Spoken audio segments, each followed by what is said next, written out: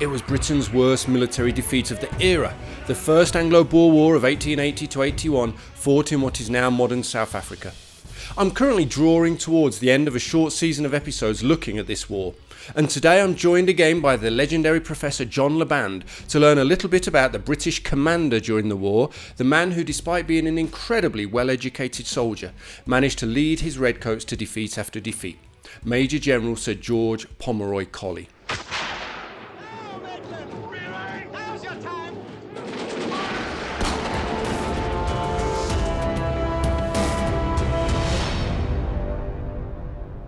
Hi guys, and welcome back to the Redcoat History YouTube and podcast channel, the place for military history geeks. Here I try and post something new every 2 weeks, so be sure to subscribe for more.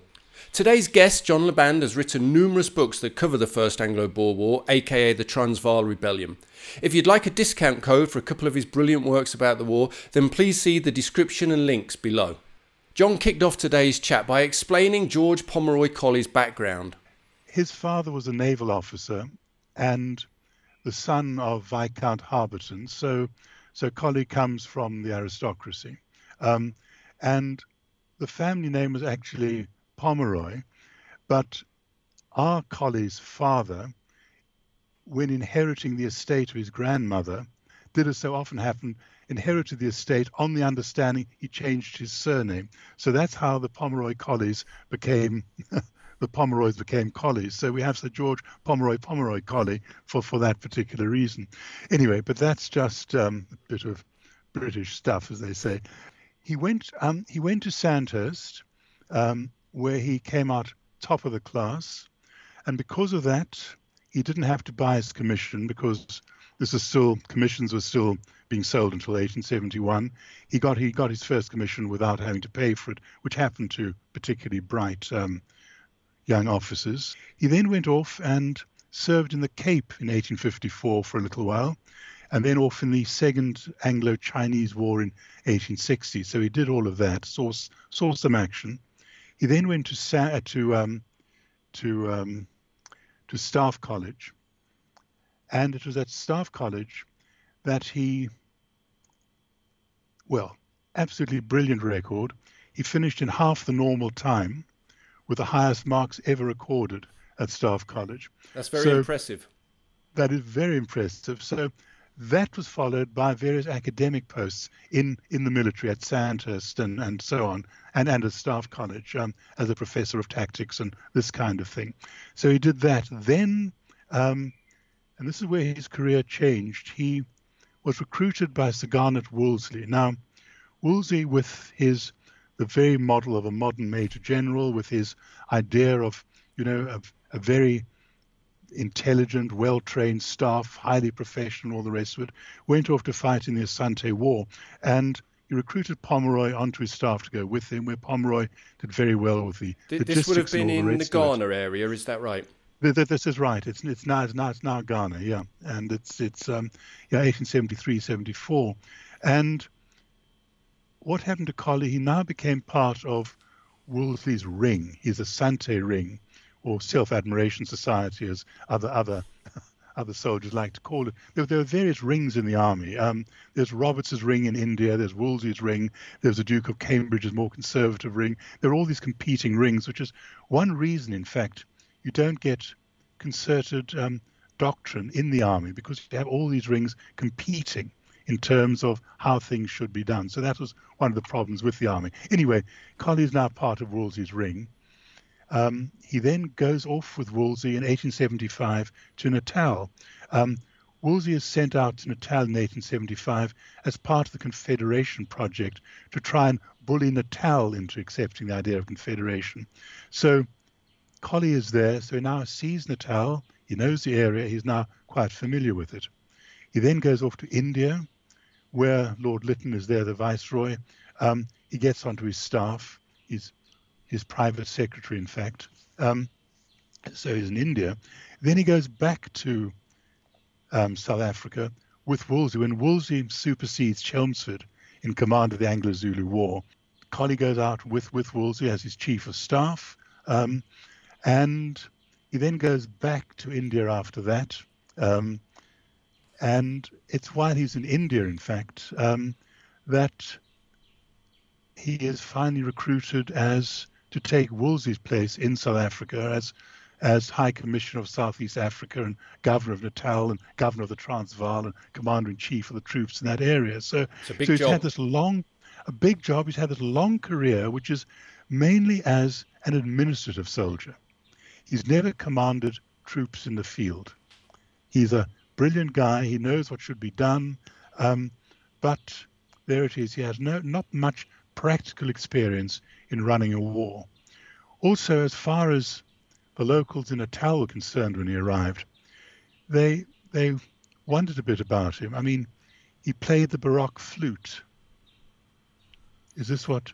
And he was a bird watcher, doing things which, as far as the colonists were concerned, made them worry a bit about this guy's abilities as a soldier with these sort of extraordinary, offline hobbies.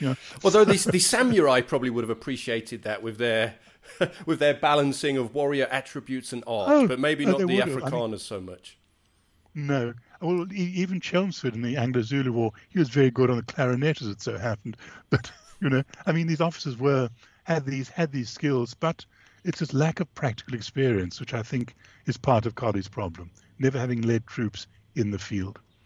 And was he well liked? Yes, he was. He was.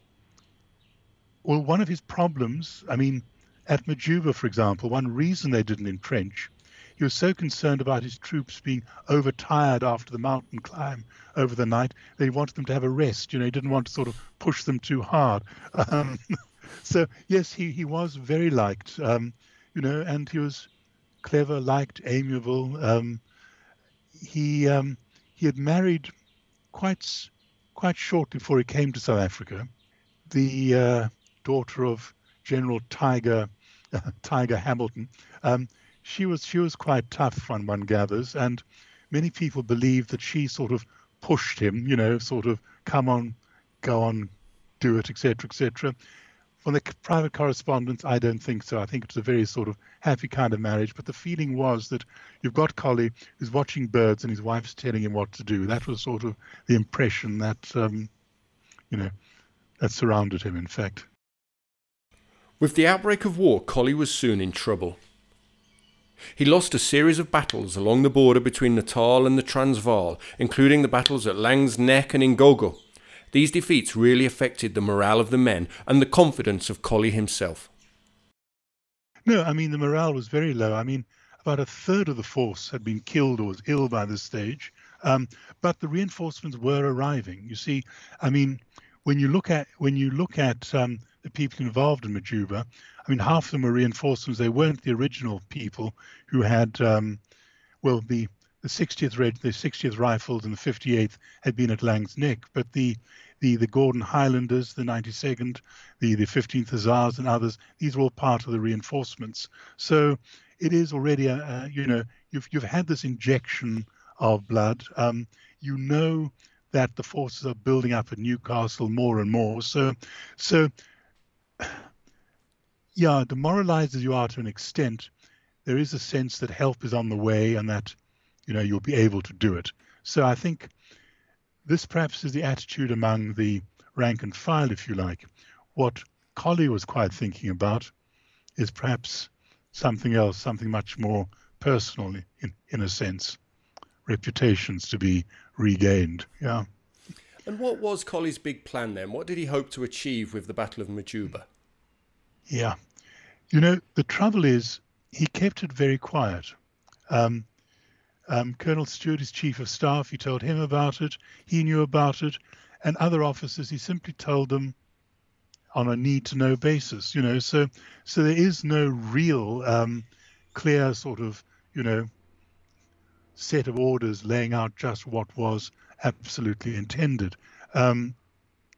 We know that he wrote to his wife, left her a letter when he went up, a rather sort of moving letter, but basically saying, this is a gamble. Life is a gamble. I'm playing the last card, So he saw it as such. He was determined to get his reputation back. And look, if you think of someone like Lord Chelmsford, huge disaster at St. Luana, he then wins the Battle of Ulundi. In fact, after he'd been superseded, but nonetheless, he ignores instructions, goes ahead, wins the Battle of Ulundi, and it does resuscitate his reputation to an extent anyway. He can go back as the victor and not the complete loser. And I think, as far as Colley is concerned, if he had one success in the field, this at least would, well, rescue some of his reputation. This was the idea, and this was the throw. I mean, the throw of the gambler. I mean, in his own words, this is what he intended. I mean, just what he hoped to get or do, what he hoped Majuba would actually do is another matter. But the intention of winning a battle was what he was after. You know. And tactically, what was his plan? Well, may we ask? No. His idea was basically Majuba overlooked the whole Boer position from the west. If you're on top of Majuba, presumably you had then enfiladed, you turned the Boer position, and they might retreat. In fact, in the initial panic in the Boer camp when they saw the British on top of the mountain, many started getting into their wagons and galloping off. And Colley was able to report, good, the Boers are in their wagons, they're going. You know, this has had the effect. But it's not going to really work like that. It would have been more useful if you'd taken artillery up, but he didn't have mules, he didn't have, and the mountain guns, which you take apart, as you know, he could have got those 7-pounders up there, but he didn't do it. Lack of livestock to actually take them up. The mountain's very steep. He decided not to do it.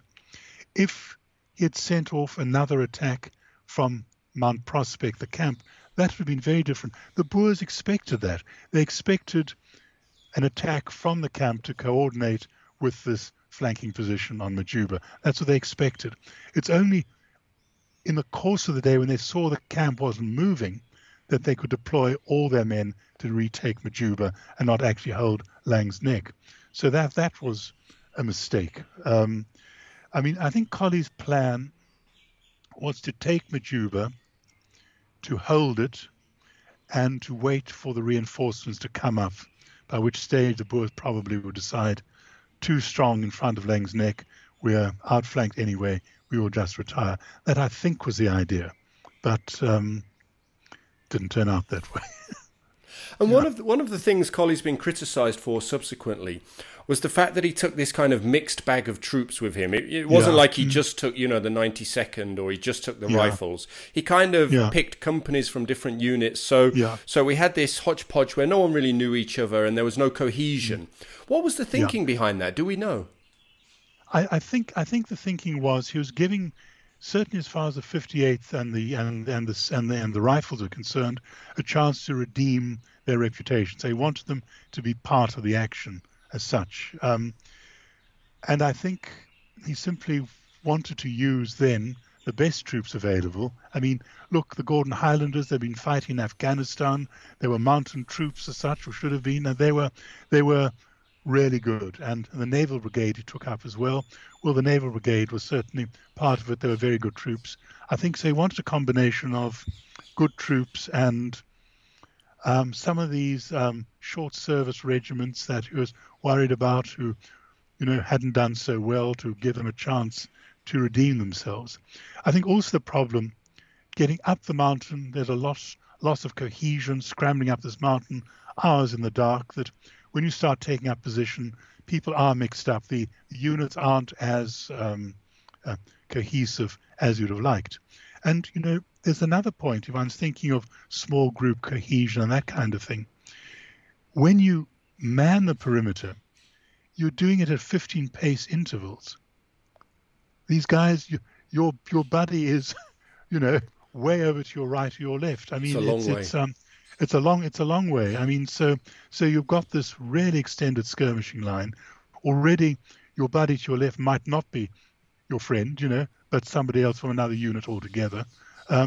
So it is problematic. And I think, when you get to the top of the mountain, you think the ridge that goes through it, you think that's the edge of the mountain, and only in the morning you realize you've actually only manned half the mountain, that you've got to extend right, to the northwest to follow the whole brow of the mountain and not just this ridge along the middle. So there is this great mixture of troops, but I think overconfidence comes into it as well. We've talked about no shelter trenches being dug, or at least very few. I mean, some of the Naval Brigade did, a few other units started throwing up some sort of barricades, but generally there was this feeling, here we are, and when a few troops let off shots early in the morning, which alerted the Boers, the British were there, Colley didn't mind them because he was on top. They had no expectation that anything would happen. But here's the other line. They didn't scout the mountain. I mean, that north face of the mountain, much of it is dead ground. That is the problem. Much of it is dead ground. And they never sort of sent out scouts, never sent out patrols, getting a sense of the terrain. So they had no idea that the Boers, in fact, would be able to get up half that mountain without being seen at all. So that's another dereliction. Yeah. I mean, for the professor of tactics, is not doing very well. Yeah, it seems there was some, to use modern terminology, some schoolboy errors were made. Yeah, absolutely. I mean, it's overconfidence, and we know that Colley just went to sleep in the middle of it all. I mean, literally. I mean, he was literally, yeah. At his headquarters near the hospital. I mean, he had a sleep, and in fact, when that very crucial pinnacle on the north side, Gordon's Coffee was being attacked, and Lieutenant Hamilton, of later fame in the Boer War and the Dardanelles, or not so much fame in the Dardanelles, but you know what I mean. Yeah. 3 times he sort of, crawled back under fire to say to Chelsea, to Colley, look what is going on. Colley said, no, well, I'll send you 5 men or this or that, it's just underestimation, which you'd have thought after Bronco sprayed Lungs, Neck and Ngogo, that you wouldn't be underestimating these guys for a moment. In my last YouTube video 2 weeks ago, I actually walked the battlefield of Majuba and explored the topography and the reason that the British were able to lose such a strong position. But what's John's explanation? The Boers there's open ground, there's a flat bit of ground there, but the Boers were able, with covering fire, the small British garrison on top of the Kopje, the heads were down, and the Boers were able to gallop across this, make a dash for it and get to the bottom of it and then swarm up. And I mean, this happened in other places as well. So the Boers, with all this covering fire, in their skirmishing tactics, were able simply to get right up to the British positions without being picked off, and the British were sort of undercover the whole time. And once their flank was turned, then they begin to fall back, and that's the nature of the rest of the battle. Again and again, their flank is turned as Gordon's Kopje is taken, MacDonald's Kopje is taken, Hayes' Kopje is taken, one after another. This enfilades the various lines of defenders until they totally lose all cohesion and panic and go galloping down the mountain. And Colley himself is killed. What can you tell us about his death? Well, I mean, there story after story after story. I mean, did he shoot himself? That is one of the things. No. Wood actually went so far as sending Lady Colley Colley's helmet with a bullet hole in it, which went above his eye and sort of out of the bottom, saying, listen, this proves, he has died facing the foe. And only a Victorian would think that was a good idea. Yeah. And she simply said, all I know about him, his courage was such, all he had was an excess of courage, so don't bother to send me stuff like this. I know you'd have died facing the foe. So ideas that he'd shot himself, ideas that he'd done this, this talk he was shot while trying to surrender with a handkerchief, carried on his sword, stories of a young boy of 12 sort of shooting him down at close range. We don't actually know. All we know is, like most of the soldiers who were killed, he was shot through the head, and probably at that stage, trying to stem the retreat, I mean, he was heard to sort of mumble, "Oh, my men, do not run," um, trying to stop the retreat, waving his pistol, his revolver rather, but it all got away from him, and he was standing up, and was shot down. And I mean, that's all we know. Wearing his tennis shoes. Oh, really? Was he? I hadn't picked up on that little bit of information. Oh, yeah. He changed his boots for tennis shoes in the Victorian era. They had vulcanized soles with canvas and leather uppers, highly sort of chased leather and all the rest of it. So rather fancy little shoes. So he had these for his mountain climbing. So he was there in all his uniform and his tennis shoes on. Rather odd. So there you have it, guys. Colley was a precocious talent, but when it came to the crunch, he just seemed incapable of winning battles. If you've enjoyed this episode, then please subscribe and leave me a review, as it really helps others to find the channel. You can also subscribe to my mailing list by visiting redcoathistory.com. If you join the newsletter there, you actually get a free ebook all about the Anglo-Zulu War, which I wrote a couple of years ago. All right, guys, take care. I'll speak to you in a couple of weeks.